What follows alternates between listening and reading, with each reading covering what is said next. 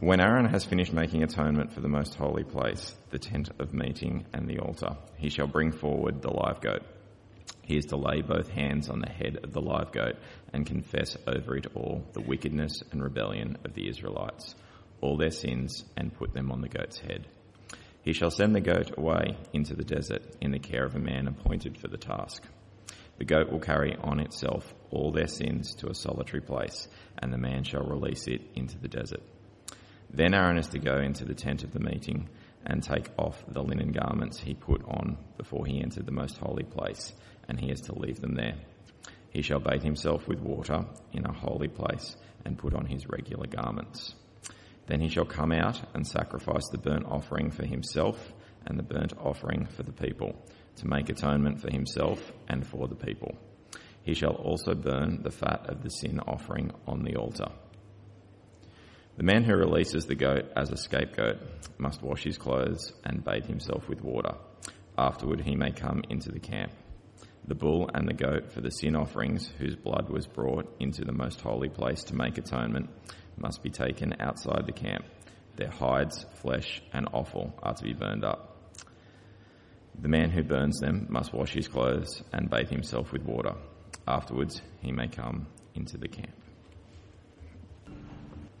We're all pretty familiar with ritual in our society today. It takes place in a whole variety of different places. Weddings are a great place for ritual. The whole idea of giving away the bride, it's really just a ritual that we're performing there. Or even wedding rings themselves. They're really just symbols. It's really theatre that's taking place there. We saw another example of theatre fairly recently. You might remember, I don't know if you remember, we had a federal election just recently. Yes. Well, when there's a federal election, this is another piece of theatre that we see with the Olympic Games and the torch lighting the cauldron for the opening of the Olympic Games. But when a federal election is called, the Prime Minister drives to the home of the Governor-General to advise him that to dissolve the Parliament and call for a federal election. Now, when the Prime Minister goes there, let's face it, it's theatre, isn't it? He could have just picked up the phone. He could have just shot an SMS to the Governor-General. Would have all been fine. He would have understood completely what was going on.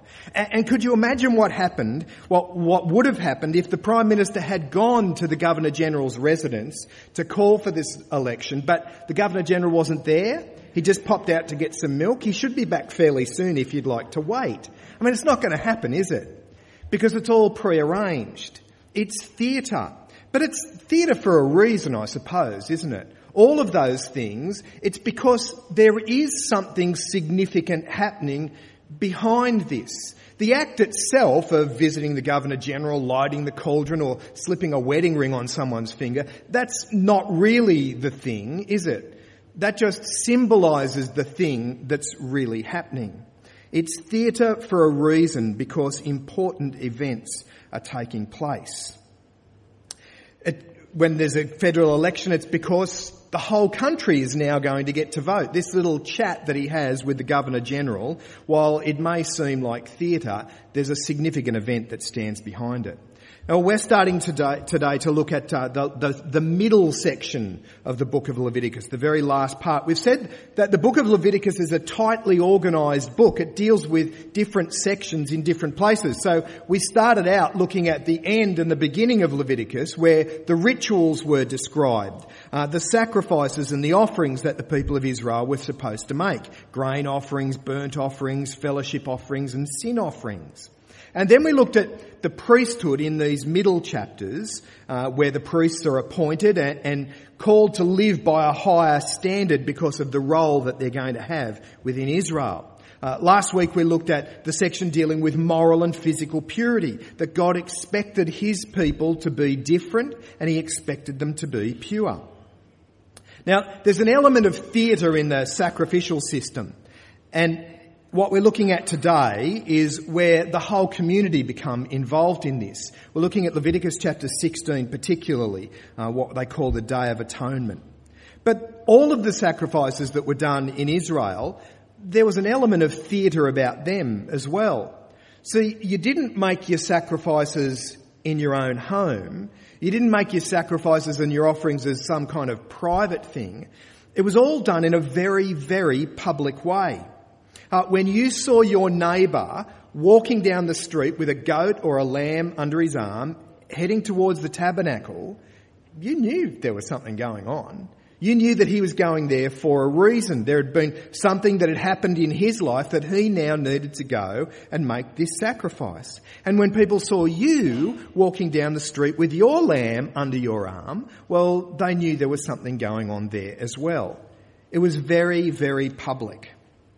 But there was one day of the year when the whole of the nation of Israel were involved.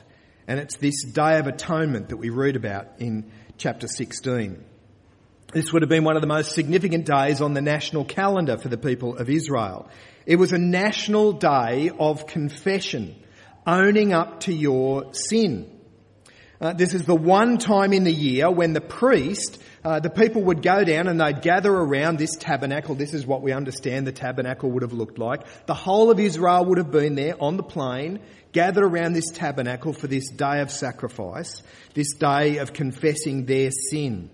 And it's the one time in the year when the priest could move into that yellow area, that most holy place. There was a curtain that separated that section off from the rest of the tabernacle, and there was only one day in the year when he could go in there, and that was on this Day of Atonement. But can you imagine what it would have been like? Every person in Israel down there at the tabernacle, Aaron, the high priest, and all of the other priests dressed in their full priestly attire. And the first thing that Adam does is he slaughters a bull, and that's for his own sin and for the sin of the priests. Then he takes some blood and he places it on certain items within the tabernacle. And then there are these two goats. One of the goats is slaughtered as a sin offering for the people. You read that in chapter 16, verse 15. But the other goat is used in a more symbolic way. That was the one that we heard read out to us earlier. The sins of the people of Israel were symbolically placed on the head of this goat. The priest put his hands on the head and confessed the sins and the wickedness and the rebellion of the whole nation of Israel. They're put on this goat, and then the goat is led away into the desert. Pick it up there if you've got your Bible open at Leviticus chapter 16, verse 21. He is to lay both hands on the head of the live goat and confess over it all the wickedness and rebellion of the Israelites, all their sins, and put them on the goat's head. He shall send the goat away into the desert in the care of a man appointed for the task. The goat will carry on itself all the sins to a solitary place, and the man shall release it in the desert. Now, can you try and picture what it would have been like to have been there, to watch all of this happening? What you'd see, the sounds that you'd hear, animals being slaughtered, this goat being led off. I can only imagine that it's taking place in complete silence, that everyone watches as this goat is led out of the tabernacle and then taken off into the desert. And as you stood there, you knew that all of this happened because of you. Because of your sins, because of your wickedness, because of your rebellion. And as you stood there, if you stopped to think about it for just a minute, you'd know you were going to be back there again next year to do it all over again. For hundreds of years, these rituals were repeated. Sin was symbolically dealt with. And all this was not just a reminder that you were sinful, but it was a really powerful reminder that God decides how sin will be dealt with. God is the one who has been sinned against, and God decides how it is that people will be forgiven. That's what Israel are reminded of in these ceremonies, and something that we need to keep remembering as well. See, it's not up to us to determine the course of forgiveness. It's not up to us to decide what God should or shouldn't accept on our behalf in order for us to be forgiven. We don't get to decide what sacrifice we give. We don't get to decide what it is that will appease God. We don't get to decide what it is that makes us right with God. I think there are plenty of people in our society today who are probably willing to acknowledge that in the big scheme of things, they're not perfect. That they've actually done things that we might even call sinful. They know that their lives aren't ideal. They know that they've done things that they should probably be ashamed of. But a lot of people think that they can figure out themselves how to make it right. They have this idea that there's a kind of debt that needs to be paid, and a little bit of personal effort and sacrifice on their part. Do a few things, bit of community service, a little bit of money to the salvos, help out a neighbour. God will surely know that I'm sorry. God will be willing to forgive me. They think they can kind of make a deal with God where they can outweigh the bad things that they've done by doing a couple of good things in the community. Now, you may think I'm exaggerating, but I reckon that's a fairly common idea that people have. It's just your run-of-the-mill good works mentality, isn't it? But if I do enough good things, surely that's got to balance out any bad things that I've done. But Leviticus says it doesn't work that way. You don't get to decide what will appease God. You don't get to decide what will make you right with God. We're talking about the God and creator of the universe here. We're not talking about the bloke who lives 3 doors down. You don't get to determine what will make things right. And the book of Leviticus makes that abundantly clear. But it also makes abundantly clear that God is willing to forgive. He's not some petty, spiteful deity who sits there just trying to keep a list of the things that you've done wrong and he's never going to forgive you for them. No, God is overwhelmingly willing to forgive. In the pages of the New Testament, we're told that Leviticus was just a shadow of what it was that God really had in store. Leviticus was really just theatre, symbolism, pointing towards the real thing that was going to happen. See, it's not through the blood of bulls and goats that sin is dealt with. It's through the sacrifice of Jesus. Our forgiveness comes through his blood being shed, through his sacrifice being made. In Leviticus, we're told that the high priest could only go into that most holy place on one day of the year, that Day of Atonement. Well, in the book of Hebrews, the writer says that those who have their trust in Jesus, they have the confidence to be able to walk into that most holy place. He picks up all of this Leviticus language. Look at what he says. Therefore, brothers, since we have confidence to enter the most holy place by the blood of Jesus, by a new and living way open for us through the curtain that is his body, and since we have a great priest over the house of God, let us draw near to God with a sincere heart in full assurance of faith, having our hearts sprinkled to cleanse us from a guilty conscience and having our bodies washed with pure water. We don't have to repeat the theatre of Leviticus. It's been done in Jesus. When Jesus died on the cross, it actually says that curtain in the temple was torn in two. That the barrier that stood between man and God has now been completely removed through the death of Jesus. It's no longer the high priest on only one day of the year who can go in there. Jesus has made it possible for us, for you and for me, to enter into that holy place. We can draw near to God through prayer. We can pray by saying, Our Father in heaven. We can draw near to God and know that he will hear us. And the day will come when we will stand before God. And the writer of Hebrews says that we can do that with confidence, not because of what we've done, but because of what God has done for us in Jesus. If you've got your Bible there, can I flip you over to one other passage? Chapter 25 in Leviticus. It's one of those little kind of strange, obscure things that doesn't get talked about very often, but it's one of those delightful parts of the Bible that gives us this clear insight into the character of God. It's called the Year of Jubilee. Chapter 25, and starting there at verse number 8. Here's this incredible display of God's character and God's grace being written into the law that the people of Israel have.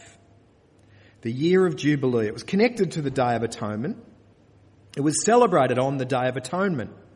Every 50 years, the people of Israel were to celebrate this year of Jubilee. On the Day of Atonement, on the 50th year, all debts were cancelled.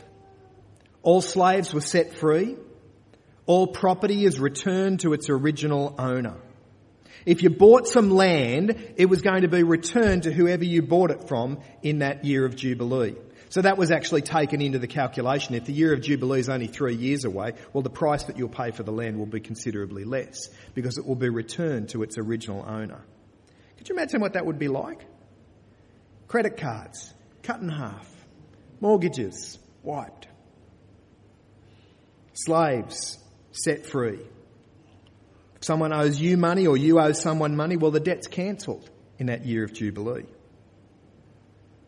This is what it says at the beginning of the passage. Count off 7 Sabbaths of years, 7 times 7 years, so that the 7 Sabbaths of years amount to a period of 49 years.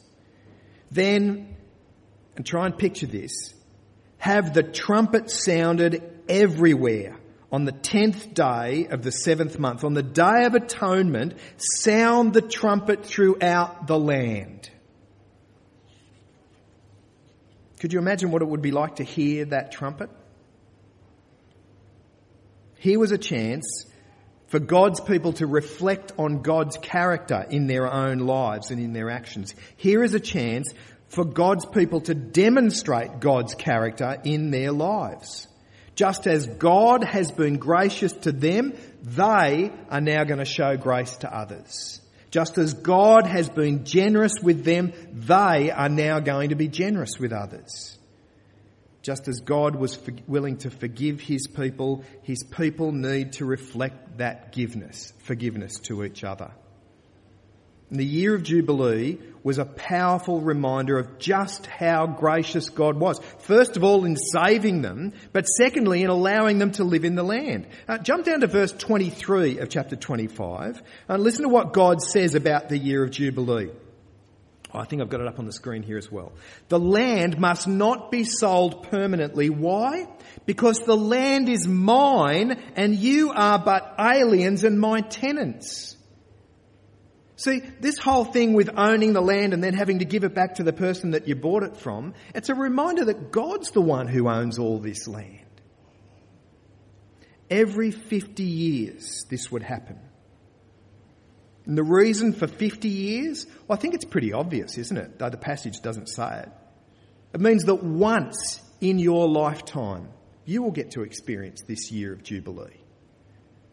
Once in your lifetime, your debts will be cancelled. Once in your lifetime, there is a chance for the slate to be wiped clean. Once in your lifetime, there is a chance for a fresh beginning. One of the really sad things is, to the best of our knowledge, they never celebrated a year of Jubilee. Or if they did, we don't know anything about it. We certainly don't read about it in any of the other historical books in the pages of the Old Testament. It was going to be another 40 years before they even moved into the land. But we don't have any record of a year of Jubilee ever being celebrated. It's there in Leviticus, and it's a wonderful ideal, isn't it? This glimpse into God's character, and not just glimpse into God's character, it's God's character written into law. But in a way, the trumpet did sound eventually, many years later. This is what we read in Luke's Gospel. He, that is Jesus, went to Nazareth, where he'd been brought up, and on the Sabbath day he went into the synagogue, as was his custom, and he stood up to read. The scroll of the prophet Isaiah was handed to him. Unrolling it, he found the place where it is written, "The Spirit of the Lord is on me, because he has anointed me to preach good news to the poor. He has sent me to proclaim freedom for the prisoners and recovery of sight for the blind, to release the oppressed, to proclaim the year of the Lord's favour." Then he rolled up the scroll, gave it back to the attendant, sat down. The eyes of everyone in the synagogue were fastened on him, and he began by saying to them, "Today, this scripture is fulfilled in your hearing. See, Jesus came to bring that once-in-a-lifetime opportunity for the slate to be wiped clean. Jesus came to bring that once-in-a-lifetime opportunity for a fresh start with God. That's the message of the gospel. That's the great news that we have to share with others. That it is possible to be made right with God. That it is possible to be forgiven. That it is possible to be restored to a relationship with God. And not just a relationship, but to be able to stand before God with confidence because of what he has done for us through his Son. But what God expects from us as his people is to live out that generosity, that forgiveness, that grace. God says, be holy because I'm holy. God says, show forgiveness because I've shown you forgiveness. God says, be generous because I have shown you my generosity in Jesus.